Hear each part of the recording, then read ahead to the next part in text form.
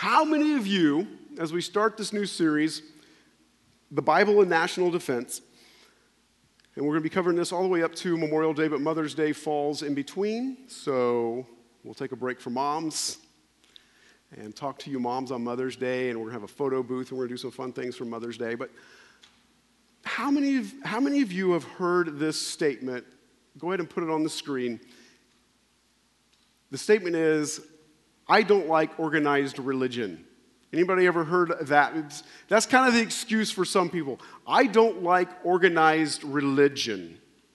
In fact, I was on a Twitter feed back and forth with Tim Keller and this atheist, and I think it was Friday or something, and this was one of the comments that somebody had made in the feed. I don't like organized religion. Well, pretty popular phrase. My question to that would be this.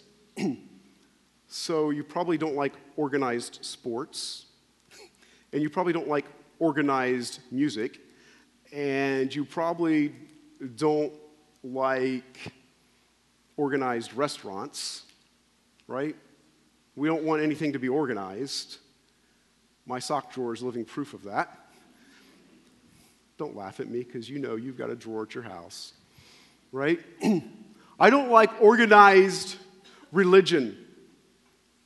What they're really saying, because I've talked to people that make this comment. I say, so you don't like organized restaurants, and you don't like organized conversations, and you don't like organized communication.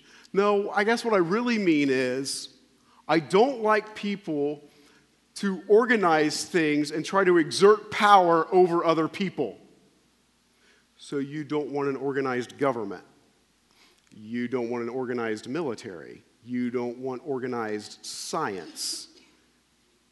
You don't want organized communication. You just want to be able to use words randomly and have people figure it out. The logic doesn't flow. The logic doesn't make sense, right? The word organized literally means to have a coherent unity or function. The word organized means to have something that is coherent and functions, right? So to say that I don't like organized religion is to say I don't like organized beliefs. I don't like organized car parts. Just throw all the parts in the parking lot and then we'll just put them all together and see if we can drive the car. It doesn't make any sense. It has to be coherent. And it has to be functional, right? Organization is necessary for anything to exist. The cells in your body have to be organized for you to physically exist. Organization is necessary on every level. Even nature has to be organized to some level, right? In fact, I mentioned my sock drawer. It was very incoherent this morning, very incoherent, and something happened to my attitude and my emotions in that moment. Couldn't find my belt, couldn't find the right socks. Do you understand what happens when things aren't organized? But I don't like organized religion. I don't want people exerting power over other people. Well, that doesn't make any sense. And certainly the Apostle Paul was very organized. The Apostle Paul even recognized the importance of things being organized. In Romans chapter 13, verses 1 through 4, and this is going to be our main text for today. We'll bounce around a little bit, but then we'll come back to it. It says, "Let everyone be subject to the governing authorities. For there is no authority except that which God has established. The authorities that exist have been established by God.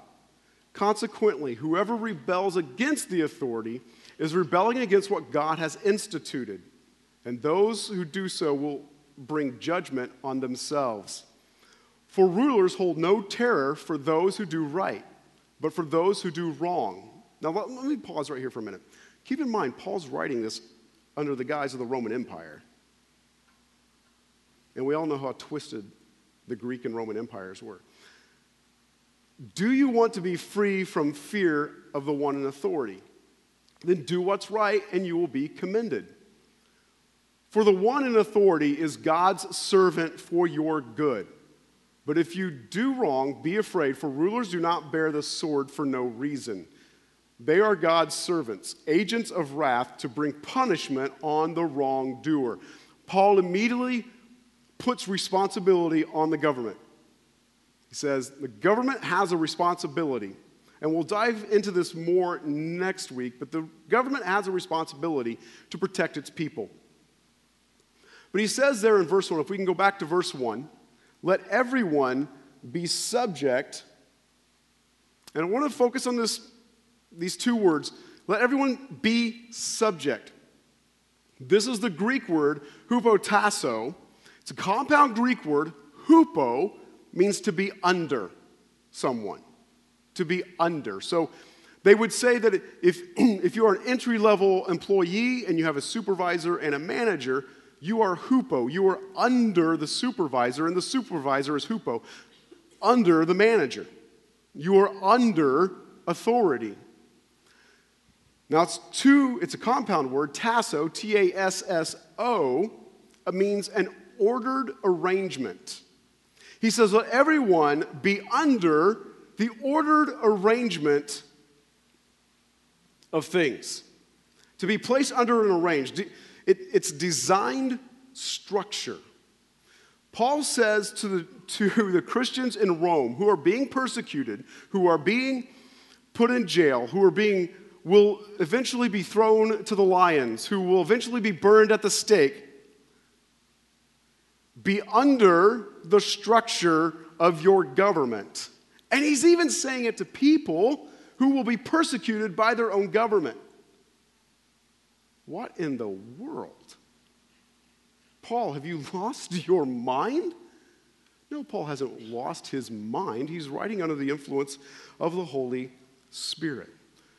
Our job is to obey the laws of our land. There's a structure, there's a purpose. Notice what Paul did not say. He did not say that those people would not have evil intent. He did not say that those people would always have the best interest of the people in their mind. He didn't say that they would always be holy people and righteous people. He simply said, there's an order and a structure to things, and as Christians, our job is to honor that to the best of our ability. To the best of our ability. That's our job. Let's take up taxes for a moment. Everybody happy about that? Tax season. April 15th was recently. I see some of you smiling. Maybe you got a return. Some of you are frowning. Maybe you owed. I don't know. Well, I shouldn't have to pay. The government is evil. The government is, I shouldn't have to pay my taxes. Wrong. Jesus paid taxes. Peter paid taxes. In fact, when Peter couldn't pay his taxes, in Luke chapter 19, you can write this down and read this later this week. In Luke chapter 19, verses 1 through 8, is the story. Peter's behind on his taxes. And Jesus didn't look at Peter and say, well, don't worry about that. You're under a new kingdom and new rules. You don't worry about your taxes. Just go on. I got you covered. No. Jesus provided a fish with enough money in the fish's mouth that Peter would catch this fish, and Peter could use that money to get caught up on his taxes. Jesus provided finances for Peter to get caught up on his taxes to pay the Roman Empire. Right?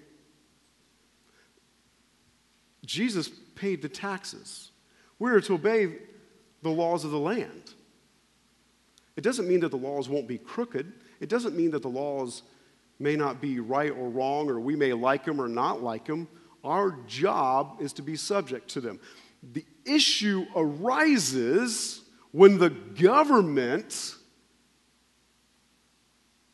begins to go against or ask you to go against the Word of God. So if the government says stop reading your Bible, stop meeting, stop being a Christian, don't do the things that Christians are supposed to do, when the government begins to do that, as Christians, we have the right to say no and do what God has asked us to do, because one day we will answer to God.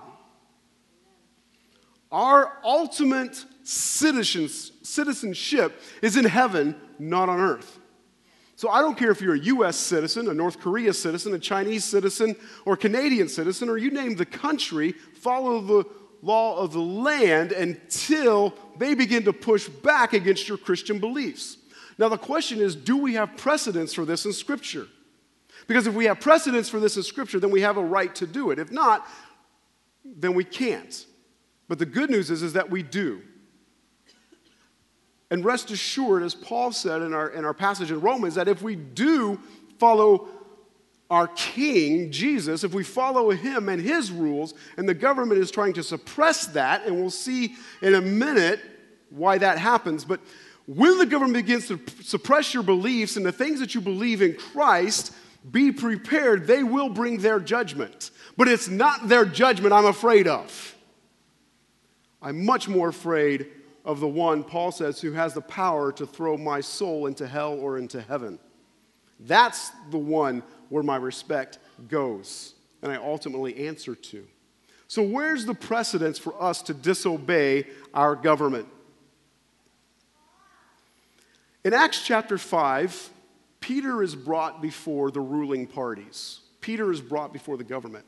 And here's what's happening. Christianity is spreading like wildfire. Spreading unstoppable. Well, one of the things that we don't consider that's completely kind of backwards from how we believe is that when Christianity really began to explode, it was considered atheistic. Because we didn't have a God you could see. The Jews had the Ark of the Covenant. The Romans had all their gods and their statues. The Greeks had their gods and their statues. Egypt had their gods and their drawings of their gods. I can see all of these gods, but you're talking about a God I can't see. It's atheistic. And so they were tortured. They were tortured for that. They were beaten, and yet this atheistic religion is growing like wildfire. We have to stop it. And so Peter's one of the leaders. Capture him, bring him in. And so they capture him, they bring him in, and they tell him, you may continue to do good. You may continue to feed the homeless, and you may continue to take care of the widow and the orphan. You may continue to care for your neighbor, but you may not talk about Jesus and the resurrection. Stop talking about the resurrection. Stop talking about Jesus. Stop sharing your faith and quit talking about Jesus. And we have the words of Peter in Acts chapter 5. This is his response to his government. Peter and the other apostles replied, "We must obey God rather than human beings. Our job is to obey God, not you. And so I will continue to take care of the widow. I will continue to take care of the orphan. I will continue to take care of my neighbor and to love my spouse and to take care of my kids. I will continue to love others, and I will do it in the name of Jesus because I answer to God, not you." That's where our allegiance lies. And so when the government says, well, go ahead and do all that, but just don't talk about Jesus, it's not going to happen. Go ahead and throw me in jail. Go ahead and put a bracelet around my ankle and throw me in my house. Because most of the New Testament, I don't know if you know this, but most of the New Testament was written while Paul was on house arrest. He had guards stationed at his doors. They didn't have ankle bracelets where they could track him, but they had guards placed at his windows and his doors, and he couldn't leave his house. Or he was actually literally in a prison, in a dungeon someplace. This is where most of the New Testament is written. Persecution for the Christian isn't anything new. As I was talking to Brent in my office this morning, we, the United States of America, just so happen for the last 200 years or so to have been spoiled. We've just been really spoiled in a country that is built on Christian principles, and we've been allowed to flourish. This is new in 2,000 years of Christianity. This is a new concept. Even the Church of England, or the Roman Catholic Church, persecuting Protestants. And when John Wycliffe said in the 1300s, he says, listen, the Bible needs to be in common English for the common person. common language. I shouldn't say English. The common language so that common people can read it, interpret Scripture for themselves. Right? This is a new concept. You know who penned For the People, by the People? John Wycliffe, 1374. And our fathers brought it into our governing documents. They were quoting John Wycliffe. A government for the people and by the people is John Wycliffe from 1374.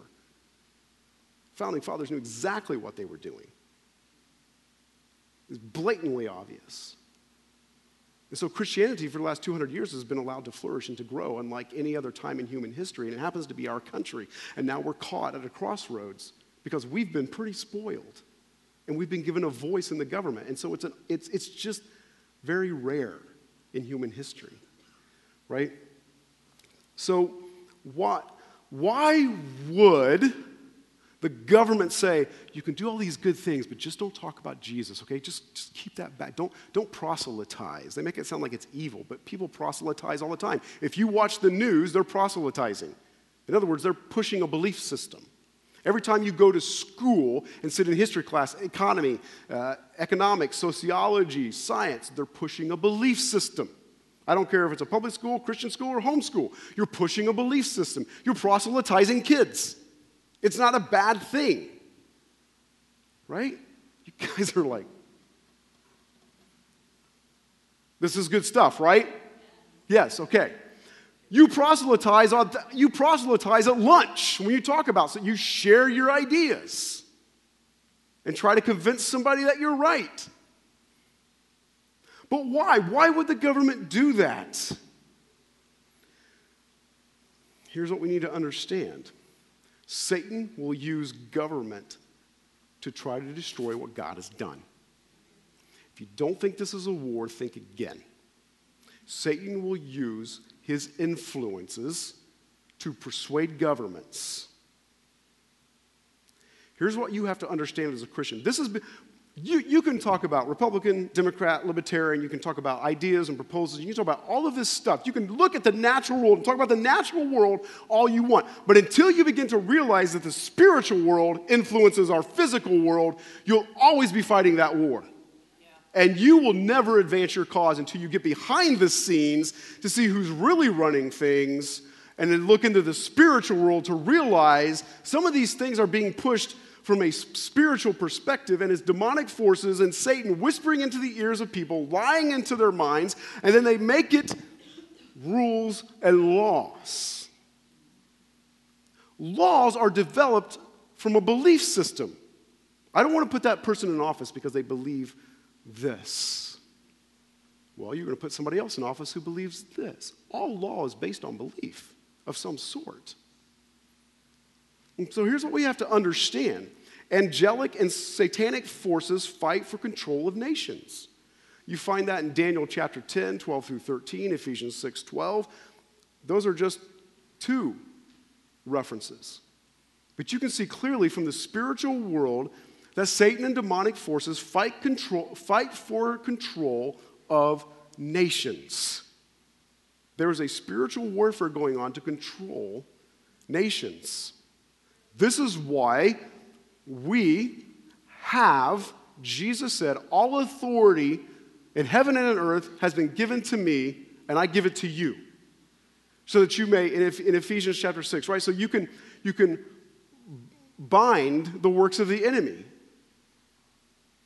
Our job is not just to pray for our president and our vice president, whether we agree with them or not. Our job is to bind the works of the enemy over our country.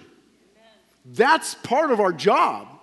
Not just pray that our president makes the right decision, but pray and stand against demonic forces that would whisper into their minds, why don't you pass this legislation? Why don't you do this?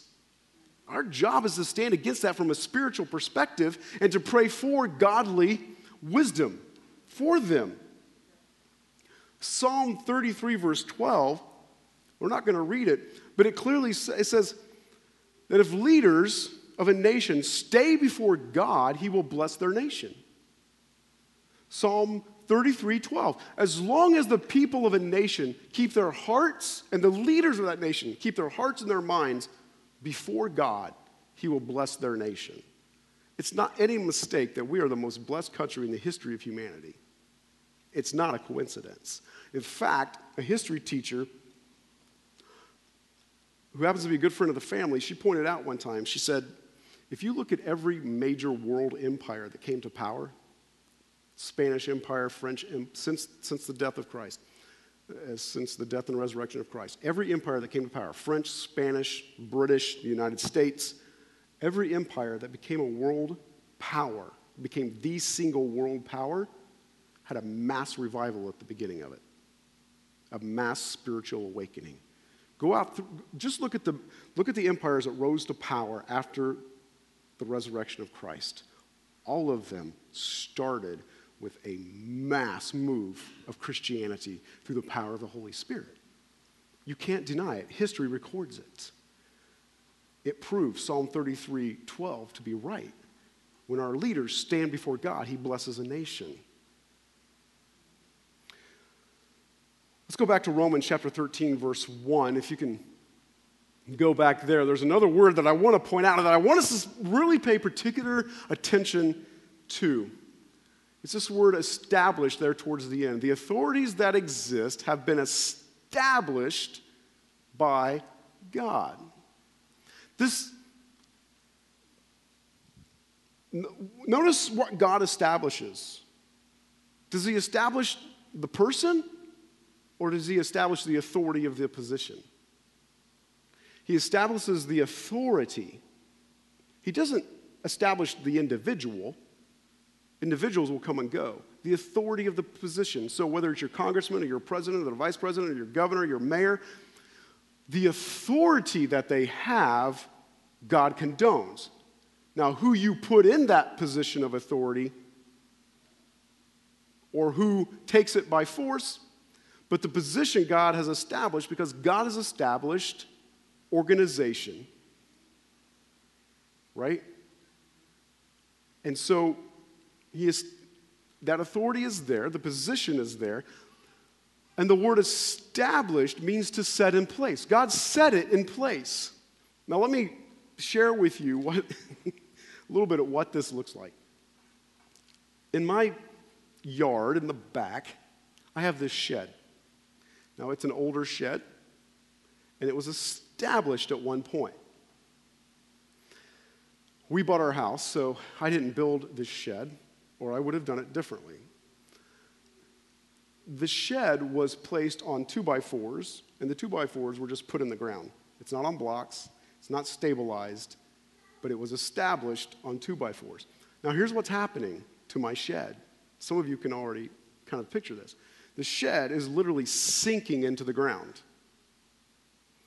The walls are shifted, the doors are hitting the ground. I literally had to dig, just since this spring, I literally had to dig out in front of my doors of the shed so I could get them open, because it's sinking into the ground and it's starting to lean, and it's the wood's rotting because the moisture is getting up into the wood, and even though it's treated wood, it's rotting bad. I mean, you really could probably go up and just kick a door in, like tough guy in a movie, kick the door in. It was established, but it's not serving its purpose anymore. So guess what's going to happen to the shed? Because it wasn't built right, it wasn't done well. Guess what's going to happen? The owner of the property, me, is going to have to either prop it up and get blocks under it and get it so that it's right. Sounds like a lot of work. Or it's going to get demolished and replaced, right? That's what this word established means. It gets established, it's good, but at some point it starts to sink, and you either have to demolish it and replace it, or you've got to prop it back up again. The same is true of nations. They get established, but they start sinking. They start getting so blessed that they focus on the blessing and ignore the blesser. And God either has to tear a nation down, and that's biblical, it's all throughout Scripture. God either tears a nation down and destroys it, or he props it back up again. and replaces a few parts. Because it happens to nations over and over and over. Job 12:23 says this: He makes nations great and destroys them. He enlarges nations and he disperses them. He'll do it. He'll do it. He's done it throughout human history. He establishes the authority, but the people, he establishes the position. But the people, in our case, in our country, the people decide who fills that authority. And if it begins to sink, he'll either destroy it. Why?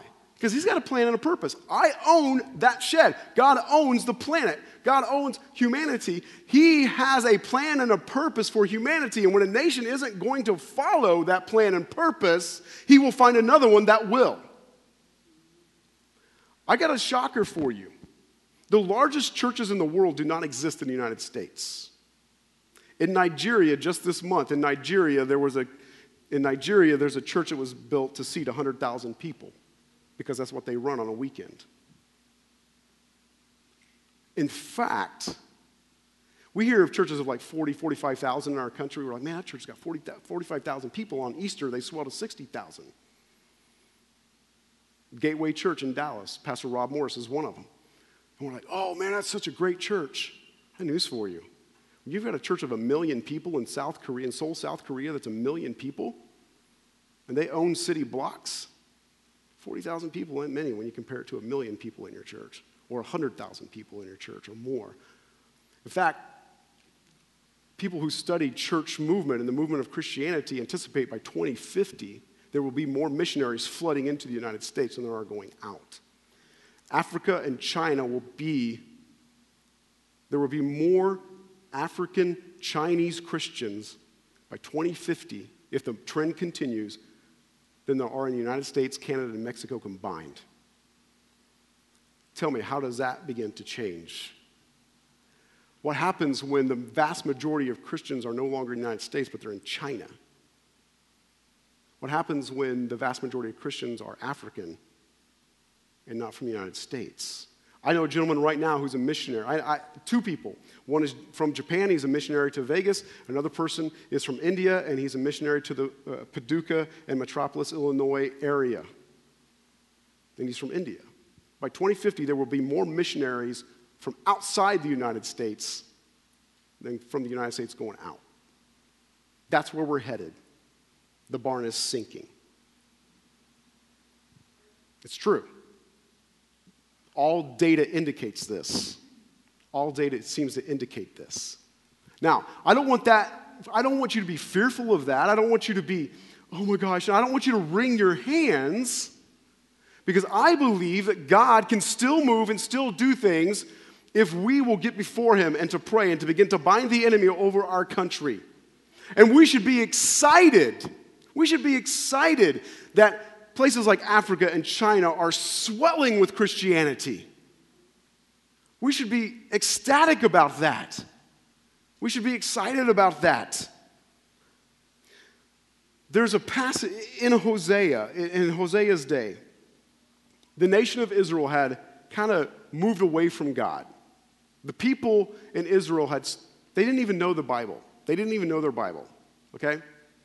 They didn't know the Torah, the first 5 books of the Bible. They didn't know about 1 Samuel, 2 Samuel. They just were ignorant of God's word, of God's processes.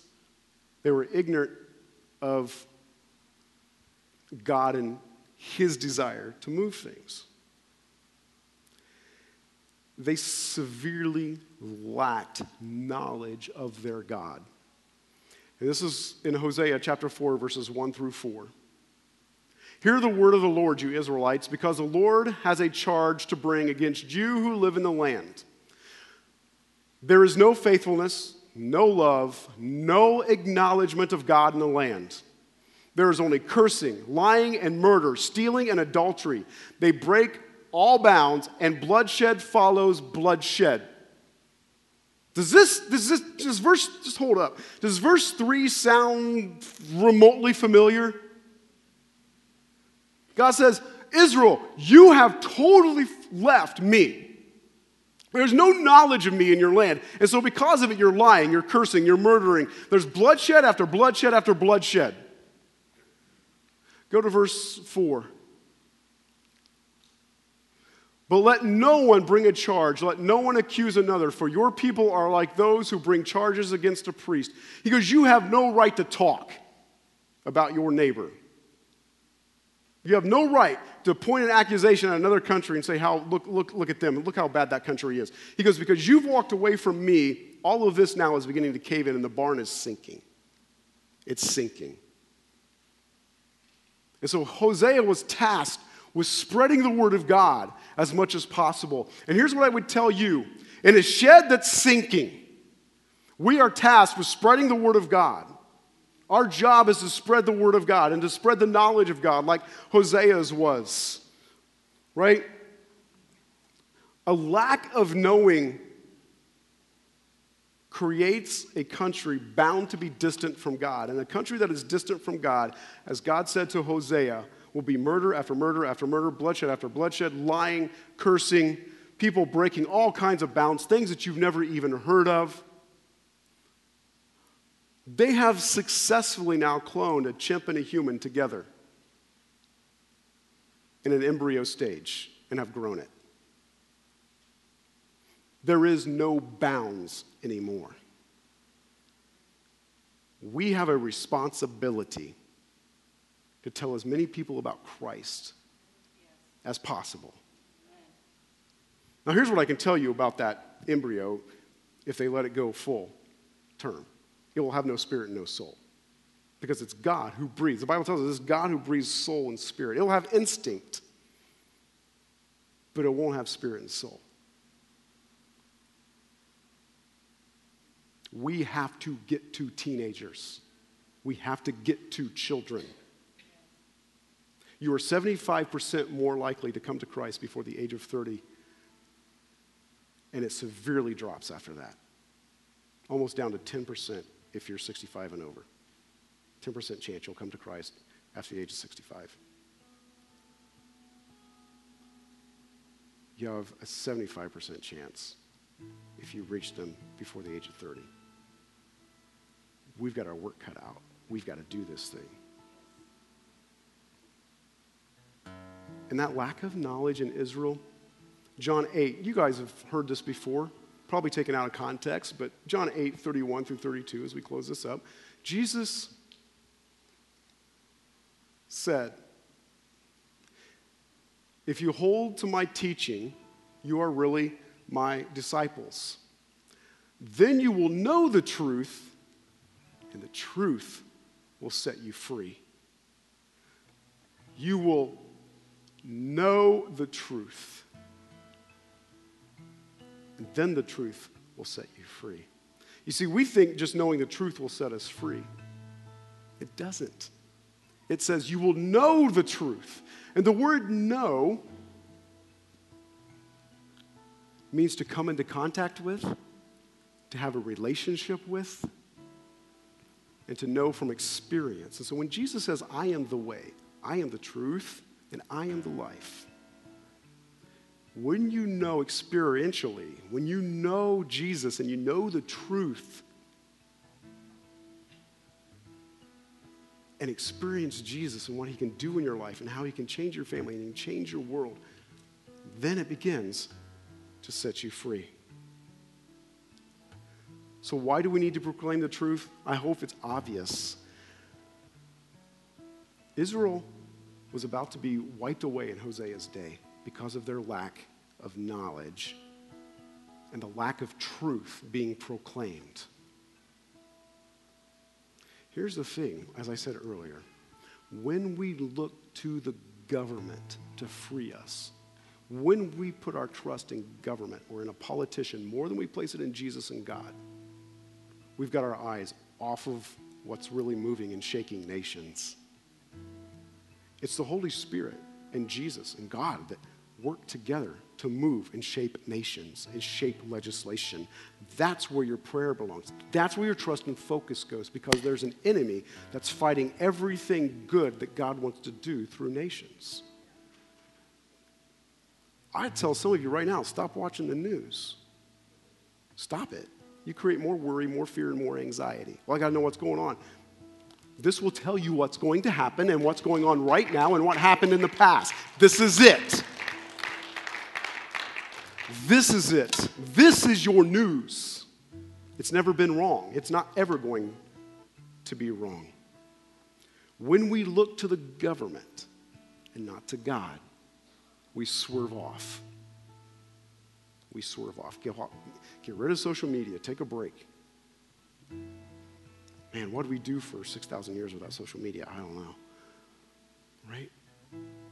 Less anxiety, less worry. Let me share with you a story, and then we're going to close. And so, if the band wants to come on up, or whoever else is coming up, while I share this story. I was reminded yesterday of an incident that happened a few years ago, and I totally forgot about it. And so I want to share it with you. I was driving down the road one day, and one of my favorite birds happens to be a red-winged blackbird. I just think they're so cool, right? Like you'd say, like, isn't it a bald eagle or a falcon? Or, yeah, I mean, those are cool. But one of my favorite local birds is the red-winged blackbird because it's just cool. I can't explain it. And I'm driving down the road, and I'm praying and looking around, and I look over in a tree, and this bird is like situated funny on the branch. And in a very odd, and my wife is laughing right now because this is so odd for me. In a very odd, weird way, I felt sorry for the bird. And because when I looked at it, I thought someone had zip-tied it to a branch. And I'm looking at this bird, and I'm like, who took that red zip tie and zip-tied this bird to that poor guy? And I'm driving, and I'm so engrossed in the bird zip-tied to the branch, all I can picture is some mean little Huck Finn type kid that zip-tied this bird. And my steering wheel starts to do this. And I'm completely off the road because I took my eyes off the road because I felt sorry for the red-winged blackbird that had been zip-tied to the tree branch. And those of you that know me, that's the most ridiculous thing ever. Lori's even laughed. She's like, you don't care about that stuff. Here's what I want to tell you. Too many of us have been focused on the zip-tied red-winged blackbird, that we've allowed ourselves to be pulled off the road of what really matters. And I got news for you. About the time I realized my car was jerking and shaking and all over the place, off the road, the bird flew away. And one day, the kingdoms of the earth and of God, the kingdoms of the earth and the kingdoms of man are going to fly away.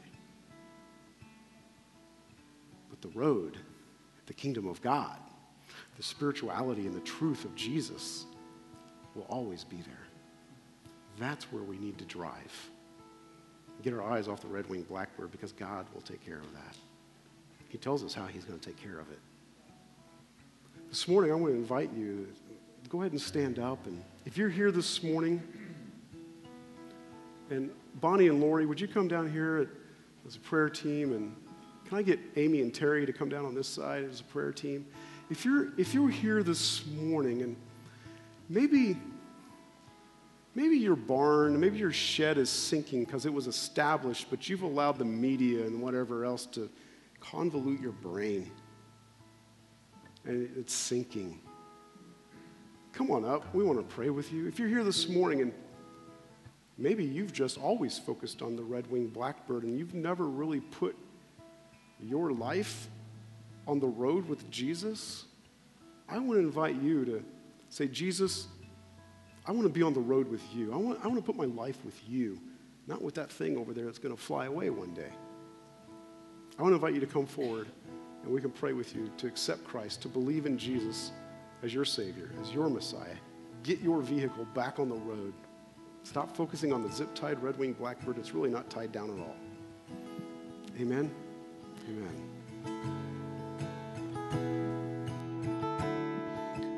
Almighty fortress, you go before us, and nothing can stand against the power of our you shine in the shadows. You win every battle. Nothing can stand against the power of our joy. An almighty fortress, you go before. He's our foundation. Nothing can stand against the power of our God. You shine in the shadows. You win every battle. Nothing can stand against the power of our. Sing that again. An almighty fortress, you go before us. Nothing can stand against the power of our God. You shine in the shadows. You win every battle. Nothing can stand against the power of our God. So when I fight, I'll fight on my knees. Sing it out with my hands lifted high. Oh God, the battle belongs to you. And every fear I lay at your feet. I'll sing through the night. Oh God, the battle belongs to you. So when I'll fight on my knees with my hands lifted high. Oh God, the battle belongs to you. And every fear I lay at your feet. I'll sing through the night. Oh God, the battle belongs to you. So when I'll fight on my knees. Sing it. With my hands lifted high. Oh God, the battle belongs to you. And every fear I lay at your feet. I'll sing through the night. Oh God, the battle belongs to you.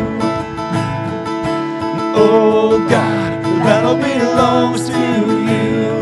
Oh, oh God, the battle belongs to you.